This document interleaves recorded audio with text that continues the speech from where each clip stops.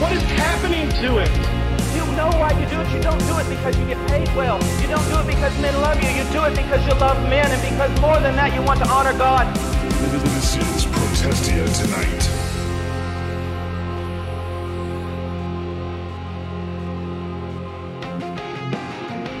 Hello, thank you for listening to Protestia Tonight for March 28th, 2023. This is the program that we hope will be glorifying to God, convicting the sinners, and edifying to the saints. A program with sincere questions and biblical answers. I'm your host, David Morrill, for the team of troublemakers at Protestia.com and other allied online discernment and polemics ministries.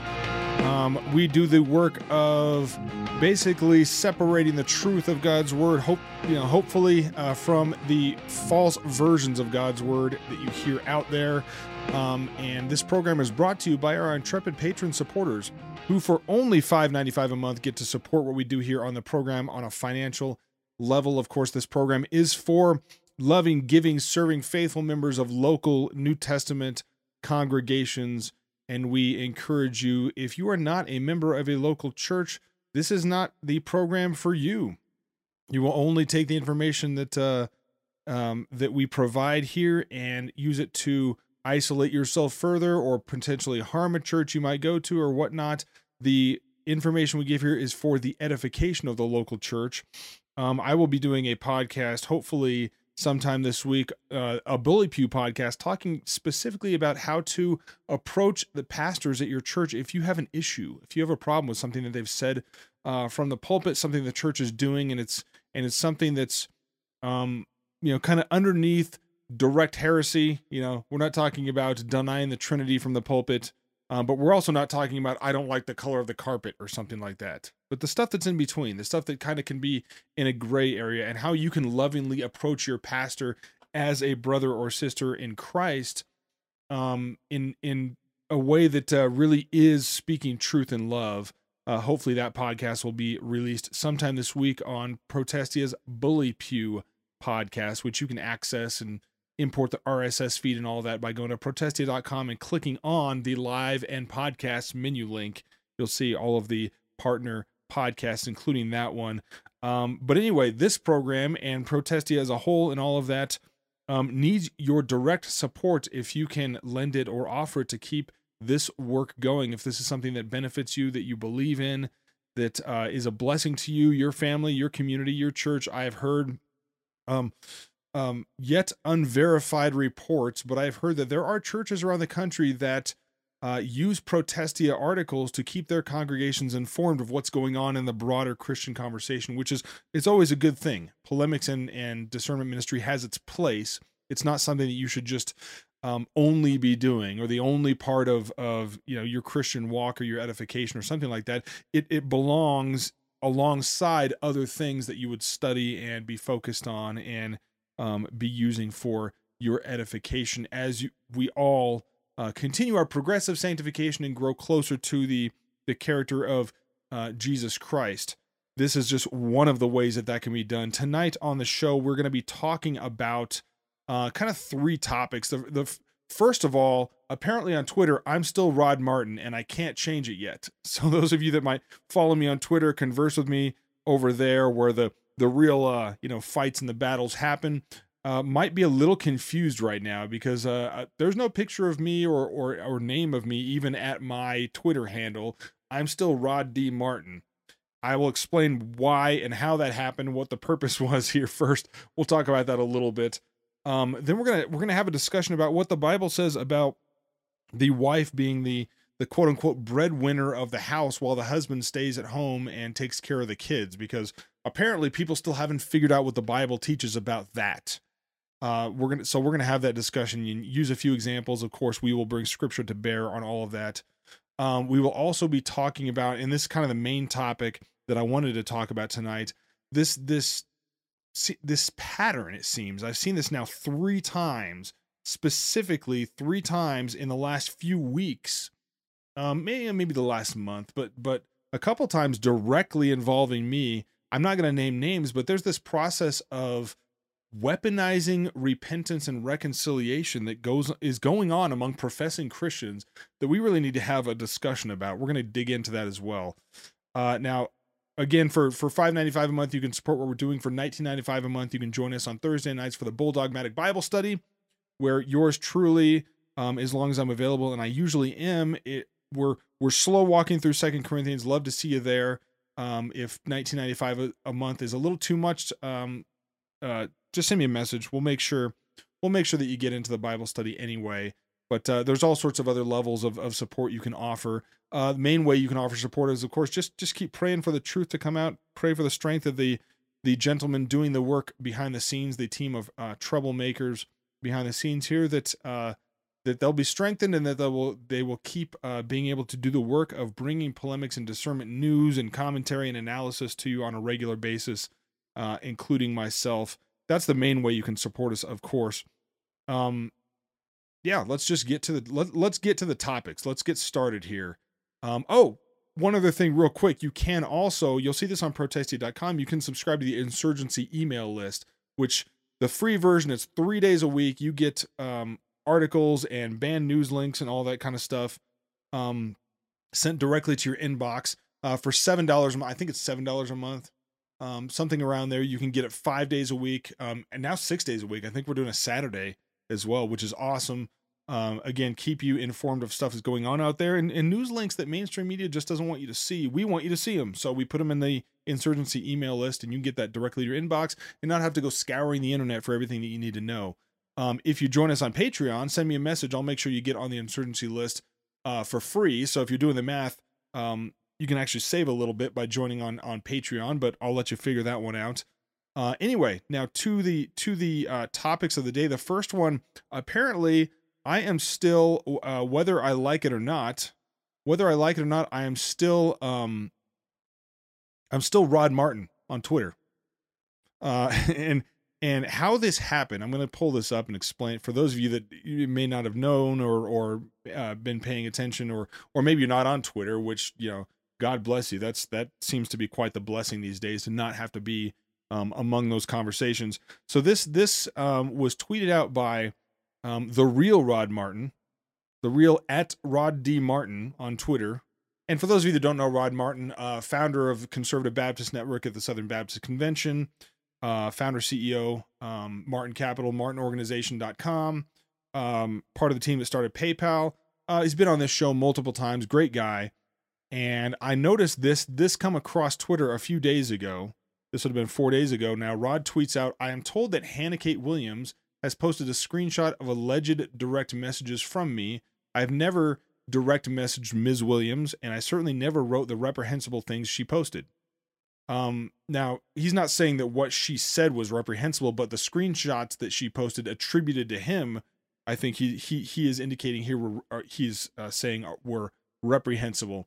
Now, for those of you that don't know, and by the way, you can search some of this stuff on Protestia if you want to catch up on the history, but Hannah Kate Williams is a parent, and I'm not sure one way or the other at this point, honestly, sex abuse survivor that was brought up at the 2021 annual meeting in Nashville, Tennessee by Pastor Grant Gaines, son of Steve Gaines, brings her up to the microphone to, I would argue, use as a prop to get the convention floor to vote to impanel the sex abuse task force that produced, that commissioned Guidepost Solutions to produce the report that was honestly quite the nothing burger that they presented before the 2022 meeting.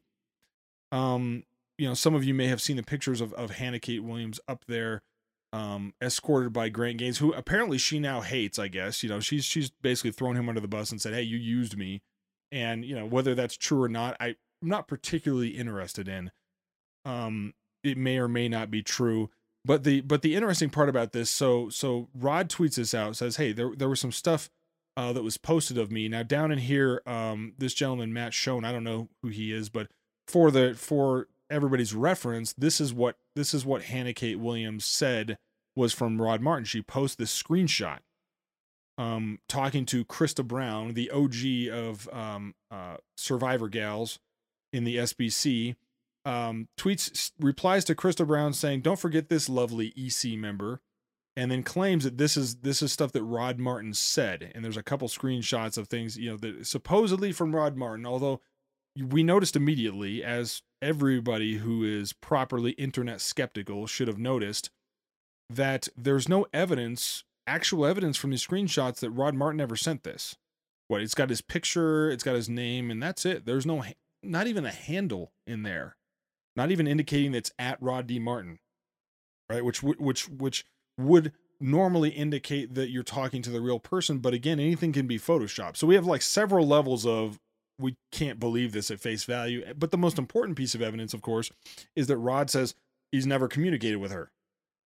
It can't be him because he's never talked to her. So that's what he says. I have never direct messaged Hannah Kate Williams, which is I would argue a wise idea, because Hannah Kate Williams has employed, apparently, somehow is affording to employ this ambulance chasing lawyer here, Robert G. Callahan II. I'm assuming this is a real person. I don't know, just from Twitter, but he has threatened, basically, like on Twitter, to try to sue people. I think he's threatened to sue Bart Barber and the SBC, and guys like this, assuming he's a real attorney, assuming he's a real person, we're just going to assume he is. But guys like this are why people hate lawyers.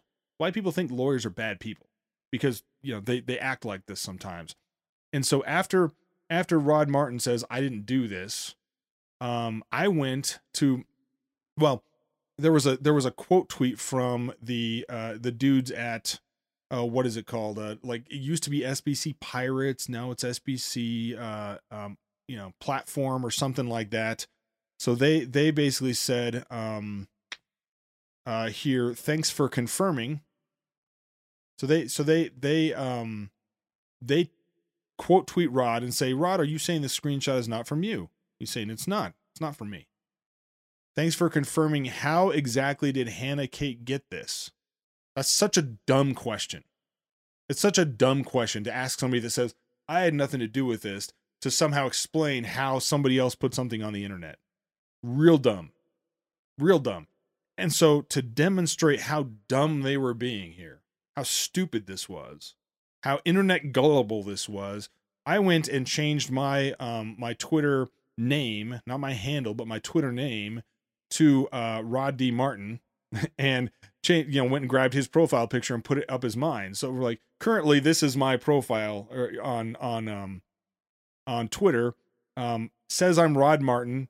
I put in because I wanted to be very clear here. I mean, even though it's Rod's picture and Rod's name here, I put actually David Morrill, parody my friend Rod for the purpose of showing how gullible people can be. And like, people kept falling for it. So I would reply to something or retweet something or whatever, and people would be like, I thought you were Rod Martin, because they see the name, they see the picture, they assume that it's a fair assumption, but you have to do a little bit of digging. And certainly when someone says, yo, that wasn't me, you have no evidence to the contrary, because people can do what I did and change names and change pictures and all that to imitate other people, but they can also screenshot things and Photoshop things and move things around. Some of you remember last year with Meg Stoner and Julie Roys, that Meg Stoner was trying to pass off emails as if they were Julie Roys when she'd very clearly screenshotted and manipulated those emails. This happens all the time on the internet. And yet what it indicates is that our theological opponents, let's say it generously, our theological opponents, like those that at SBC, Pirates or SBC platform or whatever, they assume that their theological opponents are secretly evil people, and they're doing all sorts of evil, awful things behind the scenes that if they just find the right thing, it'll be exposed for everybody to see. They assume this. It really reveals more about them than it does about Rod Martin or anybody else. And so, I mean, like this is a good example. I put up some parody messages. You can see this on Twitter if you want to. I retweeted a Daryl Harrison tweet, for example, and then it was pointed out to me let's see where this is. See if I can find this for you. It was pointed out to me. Yeah, it had me confused. I'm not sure which rod is which. I mean, this is how it happens, right? This can be confusing, which is why Twitter is kind of they're against imitating people. It's why I put in my profile, hey, still David Morrill. It's a parody. Relax, just But here was a good example. Someone following me, Mega Church Mouse following me, noted, hey, you can also make it look like Rod retweeted someone. I mean, this is how easily false information can be spread, even within a better system. Twitter's become a better system at confronting this kind of stuff. But part of the procedures that make them good at confronting this stuff are why I can't go back to being me just yet. So like I'm stuck as Rod. I'm stuck as Rod for at least a little while longer until Twitter can confirm that it's parody, and then I can move back to being myself, assuming they don't. I mean, maybe they'll delete maybe they'll ban me. I don't know. Who knows? But the point I'm trying to make here is that anybody can fake a message from anybody on Twitter. And yet instead of realizing this and everybody, kind of turning down the volume a little bit on what's going on here, we have this ambulance chasing lawyer. We have this and this is, I guess this person is employed by Hannah Kate Williams. I don't know. It seems to me like he's trying to get attention for himself. That's what it seems like. I don't know if that's true or not, but I'm going to give you my impression. And I mean, saying this is just stupid. I mean, this is kind of dumb stuff here, right? So Rod says, "Hey, it's not me. I haven't direct messaged her." And her lawyer, I guess this is her lawyer, it says, "You willing to turn over your phones and computers and say as much under oath tomorrow?" Like, what do you think? You think Rod is stupid or something? I mean, you must, or it's more likely you think Twitter is gullible. I think that's more like it, since you have 38 likes on this moronic demand here. It really is moronic, right?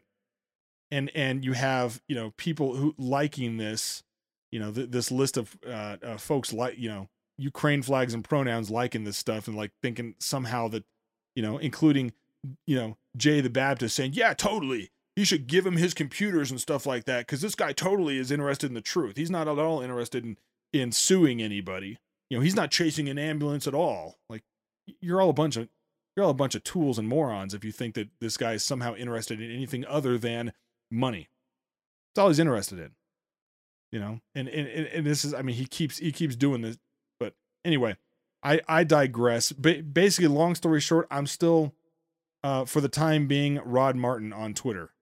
Now, this little image here of a Yamaha studio monitor hopefully will give it away, and the fact that I've said it's actually me and not Rod. So, moving on. So this tweet here from the Protestia account from our intrepid staff writer said, "When a wife is the breadwinner by temporary necessity, the loaf is delicious. When she is the sole provider by choice, it is ashes in the mouth." And people lost it. They lost their mind, right? I mean, you run down here, it's like, you're stupid, it's deeply theologically flawed to believe God considers one partner in a marriage must be the breadwinner, a concept laughably conformed to the pattern of this world. Yeah, no, it's literally backwards. I know a woman with this arrangement. Her husband does a terrific job around the house. I've wondered how she feels about it. Hours she works, this, that, and the other. You have issues. Wow, this is gross. Whatever insecurities you have, it's not her problem. Dennis Swanson here, the man who has made his online identity about being former Grace Community, former Master's Seminary. Like, that's his claim to fame is, I used to be at Master's Seminary and now I hate those guys. If you can consider that a claim to fame. Dude, I know someone who was a stay-at-home dad by choice because he did better with the kids than his wife did. It's not your place to say how it should work. Okay, so whose place is it? Is it anybody's place? Is it a free-for-all? Does God's word have anything to say about this? God's word has something to say about this. Believe it or not. first, we want to start with this point, because you've heard this said by a lot of people, that patriarchy, that male headship within a marriage, within a husband and wife, within the family, is an old, outdated, outmoded idea that all ancient civilizations practice patriarchy. And now that we have reached the church age, the enlightenment of the church age, patriarchy is to be done away with, and true egalitarianism can now come into the marital relationship. That now, because we're all one in Christ Jesus, that men and women are basically the same, and they can kind of do whatever roles they want. And God's original apparent design that the Apostle Paul appeals to when he says, "Wives, submit to your husbands," that's out the window. That's outmoded. All these ancient civilizations. In fact, they'll argue the reason Paul said this, the reason that Paul told the Ephesian church this, the reason that this was noted in Titus and places like this, the male headship and female submission within the marriage is because Paul was just playing to the desires of the age. He was playing to the culture that he was in. That was something that applied to that culture because it was already patriarchal. That's all they really wanted then anyway. But really what he wanted to say and just couldn't, because the culture was holding him down, I guess, was that men and women are just 100% equal in role, and men and women aren't supposed to do all the same things in the church, all the same things in the family. This is the argument that you hear. And yet, historically speaking, the tenets of feminism, of gender, egalitarianism in terms of role and design and purpose and all that, androgyny, this sort of like gender bending and melding all human beings into one thing, and you can traverse being male, female. These were all ideas that were pretty popular in the day. Assyrian mythology, ancient Babylon teaching these ideas. This was part of their culture. Believe it or not, the tenets of feminism as it exists now, a lot of these gender erasing sort of concepts we're dealing with are not new. They're very old. Greek Gnosticism pushed this idea because the flesh, to a Gnostic, everything that's of the flesh is bad, everything of the spirit is good. The realities of gender were thought to be part of the flesh. They're part of the flesh that you are inherently bad. So if we can wipe those things away, we can wipe the physical reality, the connection between our spiritual nature and our physical nature. If we can wipe that away, that's a good thing. This is what Gnosticism would generally teach within the Greek world. Roman culture, very, very open about wiping away gender roles and things. That's the system that Paul was speaking into as he speaks to the church in Ephesus, as he speaks to the church in Corinth, as he speaks to the church in really any of the churches in that area. He's actually preaching a countercultural idea when he says, "Wives, submit to your husbands." That this is the order God set up. He goes back to Genesis to say, this is what God set up. So you need to put away these ideas that the world is pushing on you. You need to put away these pagan ideas of wiping away gender roles and submit to your creator and how he created you. That is how your growth will occur. This is how thriving will occur within the church. Very countercultural message. And so in that light, this is re-emphasized over and over, that the reality of the husband and wife relationship and how God designed it to work. And so when we look at something like this, where it's, the claim is, well, I'm the breadwinner, my husband is our children's caretaker, and that's like, somehow that's okay. And of course, Christian men and Christian women, like, wait a minute, that's not what we've been taught biblically. That's not what we understand to be the proper design for Christian marriage. Well, there's scripture to appeal to with this. So, the tweet here that says, when a wife is breadwinner by temporary necessity, the loaf is delicious. Like, is it a sin if she works outside the house? No, it's not a sin. My wife's worked outside the house. In fact, in Proverbs, I don't have the passage pulled up, but there is a proverb, I want to say 30 or 31, that talks about the godly wife, or the wife that is a joy and a gift to the husband, can work outside the house as well. but she also, like, the house is her domain. It's her zone. It's what she's called to build and maintain and minister within that context. And so let's bring some scripture to bear on this. I have a couple passages pulled up. First one here. Well, let's talk to husbands first. So this is 1 Timothy 5:3, and Paul's writing, honor widows who are truly widows. He writes, honor widows who are truly widows, but if a widow has children or grandchildren, let them first learn to show godliness to their own household and to make some return to their parents, for this is pleasing in the sight of God. See, she who is truly a widow, left all alone, has set her hope on God and continues in supplications and prayers night and day, but she who is self-indulgent is dead even while she lives. Now, notice what he says here first. Honor widows who are truly widows. This implies, hey, there are widows who are not truly widows in the sense that you are required to provide for them, take care of them. That's what it means, honor widows. It's not like throw them a pizza party every Sunday. Honor them, bring them up on Sunday and give them a rah-rah. No, it's care for them. That's why in verse 4 he says, if a widow has children or grandchildren, let them first learn to show godliness to their own household and to make some return to their parents, for this is pleasing in the sight of God. She who is truly a widow, left all alone, has set her hope on God, continues in supplications. She who is self-indulgent is dead even while she lives. Command these things as well, so that they may be without reproach. Now, verse 8, and this is the verse, that's kind of the telling verse for the topic that we're on.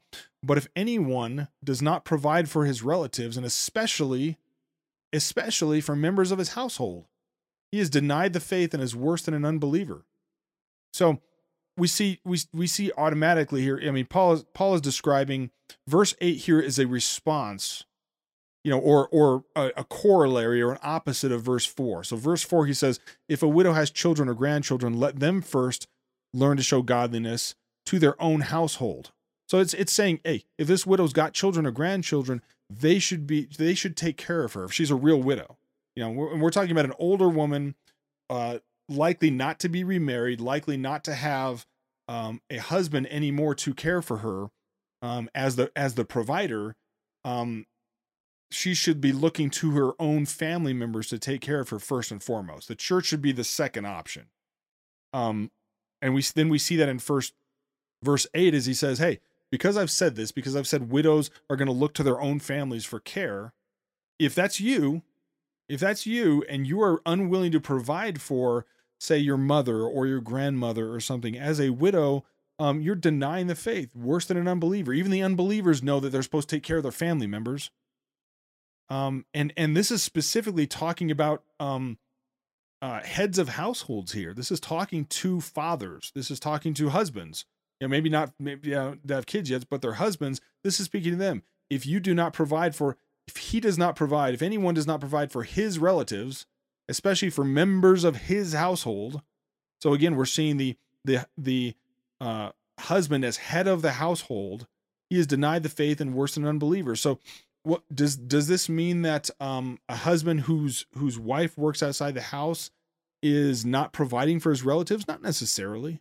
We're not going to make a law where there is no law, but this definitely indicates that there is a providing role for husbands. There's a providing role for men. This needs to be one of their focuses.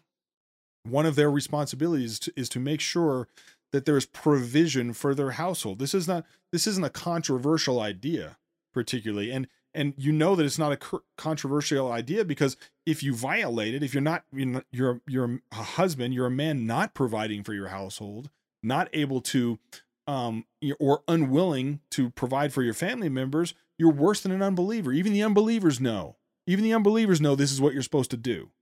We see this reiterated again if we go over to Titus here, Titus chapter 2 starts, but as for you, teach what accords with sound doctrine. Older men are to be sober-minded. Now, again, this is Paul saying, hey, this is how the church will be. I don't care what you heard outside. I don't care what the culture taught you. I don't care that, Babylonian, mythology and culture and all this taught you one thing, or Roman culture taught you another thing. This is what we do as Christians within the church. Older men are to be sober-minded, dignified, self-controlled, sound in faith, in love, and in steadfastness. Older women, likewise, are to be reverent in behavior, not slanderers or slaves to much wine. They are to teach what is good, and so train the young women to love their husbands and children, to be self-controlled, pure, working at home, kind, and submissive to their own husbands, that the word of God may not be reviled. So you see here, when we're talking about older women, they're teaching younger women. What are they teaching younger women? So they're supposed to be examples to these younger women, but also, I mean, they can directly teach them as well, obviously. But because the younger woman, if she has a husband and kids and all this kind of thing, that the husband is very much involved in her spiritual growth, the same way she's involved in his spiritual growth. And yet, how do older women teach them? Well, by example. They say, hey, be reverent in behavior. Don't slander. You're not slaves to much wine. You teach what is good. Train young women by example. Show them what it looks like to be a Christian wife. Teach these young women, love your husbands and children. So there's a focus on loving husbands and children right here. Paul's saying, hey, older women teach the younger women that home and hearth should be a focus, should be a primary focus, the primary focus in terms of provision for your family. Teach them to be self-controlled, pure, working at home. Here we see it again, working at home. The home is the purview, is the jurisdiction, is the responsibility of the wife. And so when we look at those on the internet that claim to be believers, and yet they throw things out there like, it doesn't matter. It doesn't really matter if the husband he's the caretaker, he's the one in charge of home and hearth, and she's off working and all this kind of thing.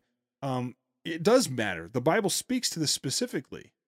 You would have to wrestle with these passages. And of course, the people that argue this, the people that are getting on our case or something for pointing out what the Bible very clearly says, would have to wrestle with these passages. And of course, they won't do that. Or they'll say something dumb, something real dumb and disproven, like, well, the culture back then was super patriarchal. So that's all Paul was doing was sort of trying to fit the church into the culture.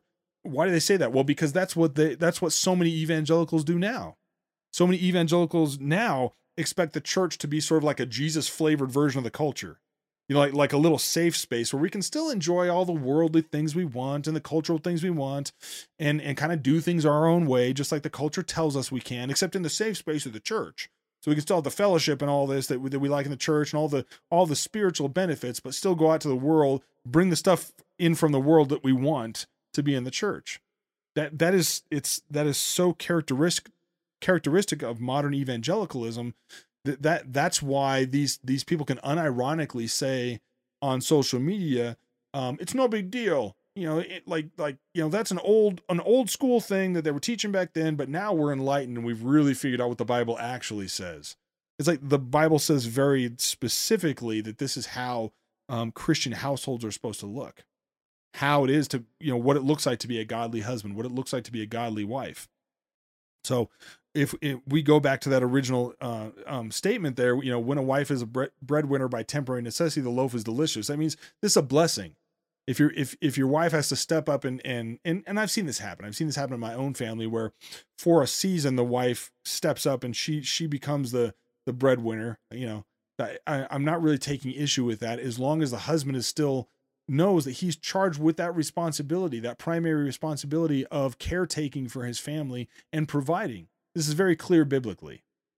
And when we reverse it, when we say something like, I'm the breadwinner, my husband is our children's caretaker, that is some sort of laudable arrangement that's praiseworthy. It's not. I mean, if that's a temporary situation, fine, but you should be actively working to remedy that. This is not a good thing. It is not a good thing for the mother of the children to be away from them doing her thing and working and all that. And And maybe in this case, she's not away from the children, working at home, something, whatever. But it's not okay to say, part of how this started was basically this idea that, well, if she has to go do jury duty or something like that, they'll have no income. And we're like, what is your husband doing? What is he doing? Except very, very clearly violating what Scripture has taught him, supposedly has taught him to do.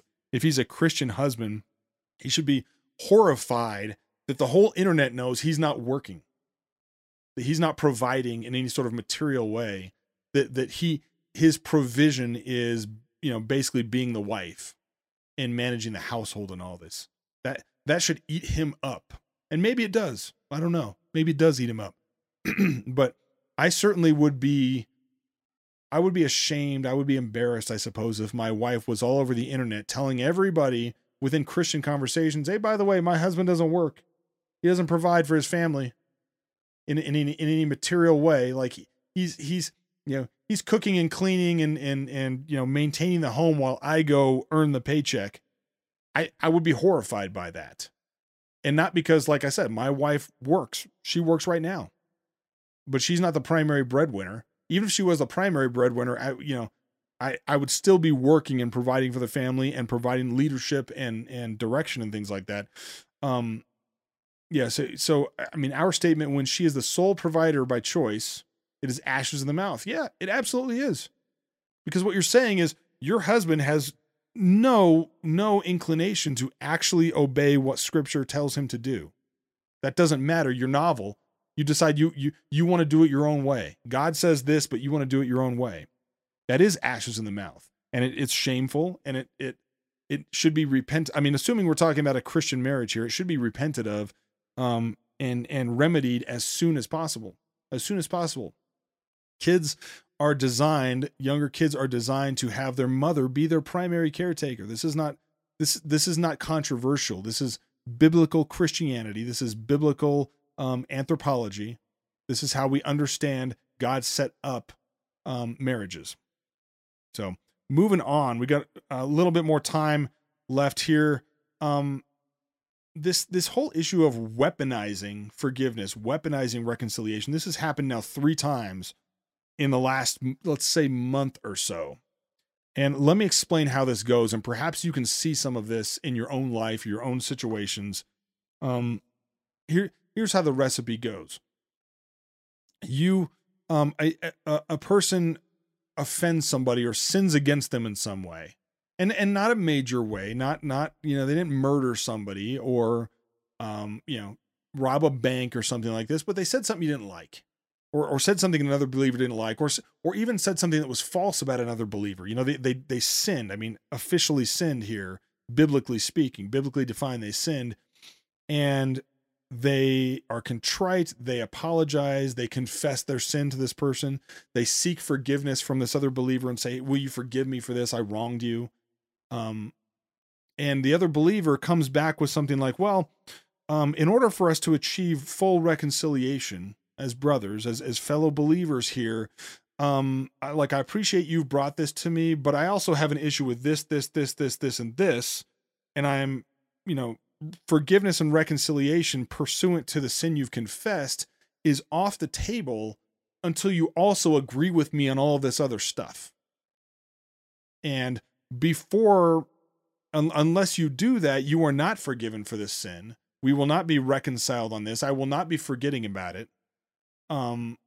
Instead, I will hold that back until you do everything I want you to do. This is, I can't believe how common this has become in modern evangelical conversations, in modern evangelicalism, this idea that, yes, you've confessed one sin, you've confessed this specific sin to me. You are committed to repenting of it. You're have asked for forgiveness, and yet I will withhold that because there's other stuff that I'm calling sin that we haven't dealt with, and so we can't be reconciled. I can't forgive you for this until you do this other stuff. They're basically, I don't want to get specific about this because I really don't think the people involved are the point, but let's just say this issue has come up with in a conversation of mine with a church elder recently. This exact issue has come up with a pastor friend of mine versus a church. This has come up with another pastor and me and the gentleman here at Protestia. This idea that I don't have to, that Christians somehow don't need to specifically identify and deal with sin, but it can just be like, well, you guys know what you did. You know the kind of guys you are and what you did, and so that's out there. And unless you offer some sort of blanket apology and repentance for something, well, you're not forgiven for something that. And the funny thing is, in some cases, it's asking for, these people are asking for forgiveness and repentance and reconciliation for things we didn't even do. That's the crazy part.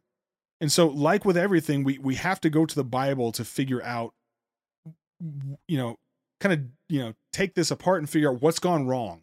And see, my claim is that what's gone wrong is that the evangelical conscience has been so damaged and seared by postmodern relativism and ideas like collectivism and critical theory that we don't even know how to biblically, judicially deal with sin among the brethren. We're unable to do it anymore because we're mixing categories of directly identifying sin versus just characterizing someone as a sinner for that reason. And our emotions are so involved in it that they become the arbiters. They become the arbiters of what's sinful, and therefore they become the arbiters of what reconciliation and repentance really look like. And so it starts with one thing. Let's go to start this conversation. Let's head over to, we're all pretty familiar with it at this point, but this is Matthew 18. This is kind of the process and the framework for church discipline, but it's also the process and framework for dealing with sin among individual believers. We use it for church discipline because Jesus talked about bringing it to the church when someone is in unrepentant sin, but it also applies to an individual situation. So Matthew 18:15, Jesus says, if your brother sins against you, go and tell him his fault between you and him alone. So the first thing that happens, and I'm gonna explain, by the way, how this applies to something like, internet or calling out false teachers or things. We'll go over that. But we'll start with here. If your brother listens to you, you have gained your brother. So what does it mean you've gained your brother? Well, that means that if you go say, hey, brother, you've sinned against me here. And he says, you know what, you're right, I have sinned against you. Now we're assuming at this point that he may know he sinned against you. He may not know he sinned against you. That's possible. It's possible that you can sin against someone, not realize what you've done until it's brought to you. We're all human beings, right? We're not omniscient. And sometimes we sin and make mistakes. We don't even realize in that moment that we've done something. So your brother comes to you and says, hey, you've sinned against me. And you say, oh, I agree. Yeah, I have sinned against you. I'm sorry. I'm repenting of that. I'm going to turn from that. I recognize that it's sin. I will, endeavor, try my best. I know I'm still wrestling with the flesh, but try my best to not do that anymore. Will you forgive me? That's, you've gained your brother. That's reconciliation. That's, you've reconciled. That sin is no longer, affecting the relationship between you. That's how it's supposed to happen. Our model, of course, is reconciliation to God by Jesus Christ, by the sacrifice of Jesus Christ. And by the way, I totally skipped to the beginning of this podcast. I totally skipped the gospel message. We will get to it. We always talk about the gospel on this, and I blew right by it at the beginning because I was getting into the topics. We will get to it. But anyway, so he listens to you. He agrees. Sin, reconciliation then happens. You are, as a Christian, to forget that sin. You're supposed to follow the example of Jesus and forgive him. You're actually required biblically to forgive your brother in this case, right? So, but if he doesn't listen to you, if he says, hey, that's not sin, I have a disagreement here. One of two things: either I don't care that I've sinned, which is a pretty big thing, or most commonly, and this is more common, I don't think that's sin. That needs to be, I disagree that that's sin. Well, then the next step would occur. And it is possible, by the way, he says, I don't agree that's sin.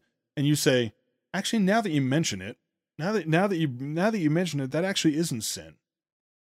So I mean, I retract. I don't think you sinned against me.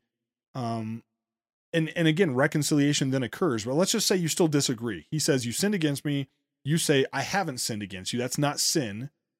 Then what do you do? Well, then verse 16. But if he does not listen, or I would argue if he doesn't agree, he doesn't think you're correct about this, take one or two others along with you, that every charge may be established by the evidence of 2 or 3 witnesses. So every charge. So this can be a more complicated situation. There can be multiple. Hey, you sinned here, you sinned here, you sinned here, and excuse me, and so you're going to bring other believers along to help you figure this out. Did he really sin against you or not?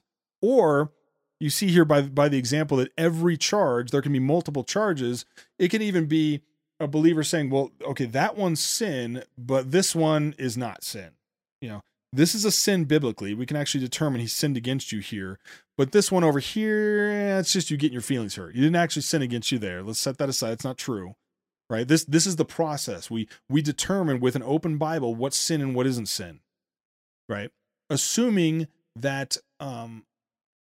sin has been, like the witnesses here have said, yes, this is sin, and the sinner is saying, like, I still don't agree. I still think you're all, you guys are wrong about this. I still haven't sinned here. I'm not willing to repent. I'm not willing to apologize for something I didn't do. Whatever that case is, then you can tell it to the church at that point. Now, it says in verse 17, if he refuses to listen to even the church, then let him be to you as a Gentile and a tax collector. Right? So now the church is going to make this decision as well. And yeah, that might involve elders leading that process or something, but this is a corporate step here at this point. And we're going to assume that if you've gone through step 1 and step 2 and it still is the issue that it is, we're talking about a major issue here. But if it gets to the church, they also establish, hey, you're still sinning here. This is still a sin and you need to repent, and for pride or selfishness or whatever, you're not doing it. Then for the sake of that person, that believer, that professed believer, they're now put out of fellowship. And the idea is that we as a church very clearly have identified that this is sin. And the fact that you can't see that or are unwilling to actually repent and be contrite and, work towards reconciliation, that means that that's exactly what an unbeliever would do. And so you no longer get the benefits of the church community. You need to be told with one voice, no matter who you talk to, that, yeah, you're still in sin here. And we will welcome you back. We will welcome you back if and when you repent of this. But the problem that we run into with these folks that weaponize it is they don't even start with step 1 or step 2. So they'll accuse a brother or sister of sinning against them, and when you call about, okay, you're saying I'm sinning here, what's the sin? Well, you know what you do. Or in like the case of Protestia, they'll say your organization needs to repent. Your organization needs to apologize for blah, blah, blah, blah, blah. And it's like, there are individuals here. That's why we don't do anonymous accounts, because an organization, a website, a ministry can't repent of something. This isn't collective repentance is not a thing. Actually, individual repentance is a thing. An organization can't change its mind, but an individual can. An individual can change their mind, and choose not to continue sinning and to follow God's ways on something.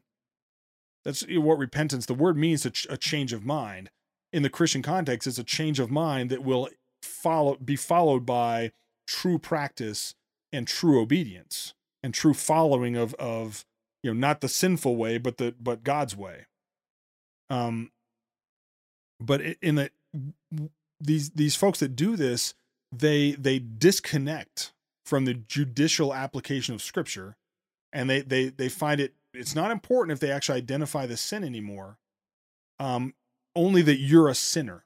You're that kind of person. You're the person that does this stuff. And you'll see these generalities all the time. And when you press them for specifics, they'll use that as additional evidence of your supposed sin. But what does the Bible say? What does the Bible say about this? let's take a look at, actually we're running out of time, so I'm going to skip forward a little bit. Let's look at what reconciliation is first through the example of us being reconciled to God. This is Romans 5:10. For if while we were enemies, we were reconciled to God by death of his son, much more now that we are reconciled, shall we be saved by his life. So very clearly, biblically, reconciliation to God happens through Jesus Christ, happens through his work and his death on the cross. And reconciliation is the repairing of that relationship. The fact that relationship now is open. We are reconciled to the Father. Our relationship with him is no longer broken, no longer cut off. And that reconciliation, that reconciliation, then we would want to apply to our situation as brethren as well. So if a brother comes to you and says, I've sinned against you, I apologize, I'm sorry I did that, will you forgive me? Ask for your forgiveness. You are mandated, and biblically speaking here, this is Ephesians 4:32, be kind to one another, tender-hearted, forgiving one another, as God in Christ forgave you. So just like God repairs that relationship is reconciled because of Christ, because in Christ God forgave you, we forgive one another and we reconcile our relationships as well. Right? This is not too complicated of a process. That being said, it's not super easy either sometimes. If we go to where is there verse here I'm on? This is Colossians 3:13. It's the same idea here. Bearing with one another, and if one has a complaint against another, forgiving each other. So Lord has forgiven you, so you also must forgive. So again, we're seeing here an indication that as brethren in Christ, as brothers in Christ, if we have a complaint, we have a beef with one another, we have a problem, we forgive, and we reconcile that relationship. But what we see, unfortunately, with a lot of professing Christians is, yeah, I know that you've apologized for this and you're repenting of this and you're asking for forgiveness, and yet I have all of these other problems with you over here, that I don't even necessarily have to say are sin in and of themselves in order for this to not allow this relationship to repair. It's a big problem that I see in evangelicalism, especially on the internet, because so many professing Christians interact with one another with no practical way to actually exercise full church discipline. Yet the general equity or the general principles of this still hold. And the first principle is identify the sin. If you're going to accuse somebody of sin, if you're going to refuse reconciliation with a brother in Christ, over I guess what would be a continued sin, you owe it to them to identify what that sin is. And this is the problem with the postmodern subjective infiltration into Christianity. These days, getting your feelings hurt, feeling a certain way, is as judicially applicable as what Scripture says. We see this all the time. Someone says, I really don't like that you said that about me. Okay, have I sinned? Well, I don't like it, so it must be sin. No. Is what I said about you true? Because if it's false, then I've borne false witness. That's a sin. But if it's like I said something true, I've proclaimed something true, and you just don't like it, it hurt your feelings, that's not a sin. That's not sin in and of itself. And some folks might argue, well, that puts a stumbling block in front of me. Yeah, a stumbling block in front of a brother in Christ is you exercising your Christian liberty in a way that makes it that makes it more likely for them to sin. But for that, you have to actually know. They actually have to tell you, hey, alcohol is a problem for me. Don't drink around me, and you do it anyway. This isn't talking about you said something true that I didn't like, therefore I'm stumbling in my faith, and that's your fault. No, the truth is not proclaiming things true is not a stumbling block in that sense. And yet, folks will throw that one out too. But it is imperative that you identify the sin, because otherwise you can't actually apply discipline between brothers. And it is imperative that we properly understand our obligation to forgive. And another component to this, I mean, this just drives me up a wall, is collective sin, collective repentance is not a thing. It's not a thing, biblically speaking. If your brother sins, Matthew 18:15, if your brother sins against you, not if your faceless, nameless, personless organization sinned against me. Because guess what? There was someone in that organization that actually did the sin. If it's a true sin, there's someone responsible for that sin. So don't you come to groups or websites, like ours, and say, you guys you need to ask for forgiveness and really repent of what the organization has done. I can't do that. I am unable to, and frankly, it's a sin for me to claim that I have the ability to repent for someone else's sins or ask forgiveness for someone else's sins. Like, you have a biblical obligation to take it to that person if you want that. But what you are not allowed to do is accuse me of sinning because I won't take on their sins. There was only one man ever that could actually take on responsibility or take on the punishment for other people's sins. Jesus Christ. We're not able to do that. I'm going to talk about this more in the PT VIP, including some more specifics. I didn't think that was appropriate for the freeloader side, and yet I wanted to talk about it a little bit. We may continue. I always say this, but I think I'm going to put up an article about this one just to really parse it more specifically and biblically. This problem that we have with the weaponization of reconciliation. We'll continue to talk about it on the PT VIP as well. I want to thank everybody for being here. Oh, before we close it out, you've heard me allude to it as we talking about these topics, the gospel of Jesus Christ, which is our way to be reconciled to God for the broken relationship caused by our sin. So you and I and everybody born except for Jesus himself was born with original sin. Even if we weren't, we would have sinned. And therefore we're culpable for that. And the punishment for our sin is eternal punishment and separation from God. It's a very serious, consequence. It's very bad news apart from Jesus Christ. But fortunately, by the love of God, he sent his son, Jesus Christ, to die in our place, to pay that price instead of us. And so we place our faith, hope, and trust in Jesus Christ for our salvation, repent of our sins, turn to Christ as Lord of our lives, and salvation is a promise. Jesus lived a perfect life. He was born of a virgin, lived a perfect life, earning righteousness on our behalf that we had no ability to earn, clearly, obviously. Died a death on the cross that we deserved.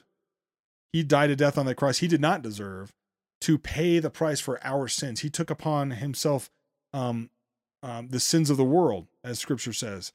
And died on that cross, was buried, raised on the third day by the power of the Holy Spirit, back to life. He resurrected, raised from the dead, conquering death, proving his sacrifice was accepted, and seen by many, many witnesses, ascended to the Father, and now sits at the right hand of the Father and intercedes for us.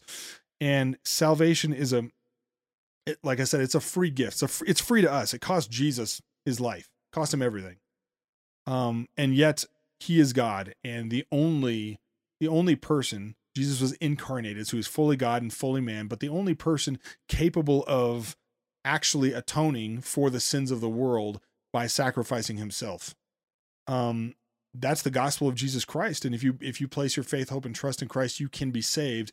Eternal life is yours. Your relationship with the Father, with God, can be reconciled. If you have questions about that, please reach out to us. I want to thank everybody for being here for the freeloader portion of Protestia Tonight.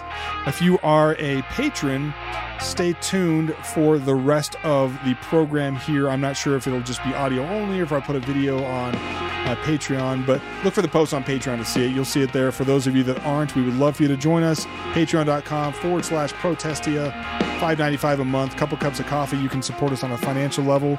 Thank you so much for listening in. Let me know if you have questions. We'll talk to you soon.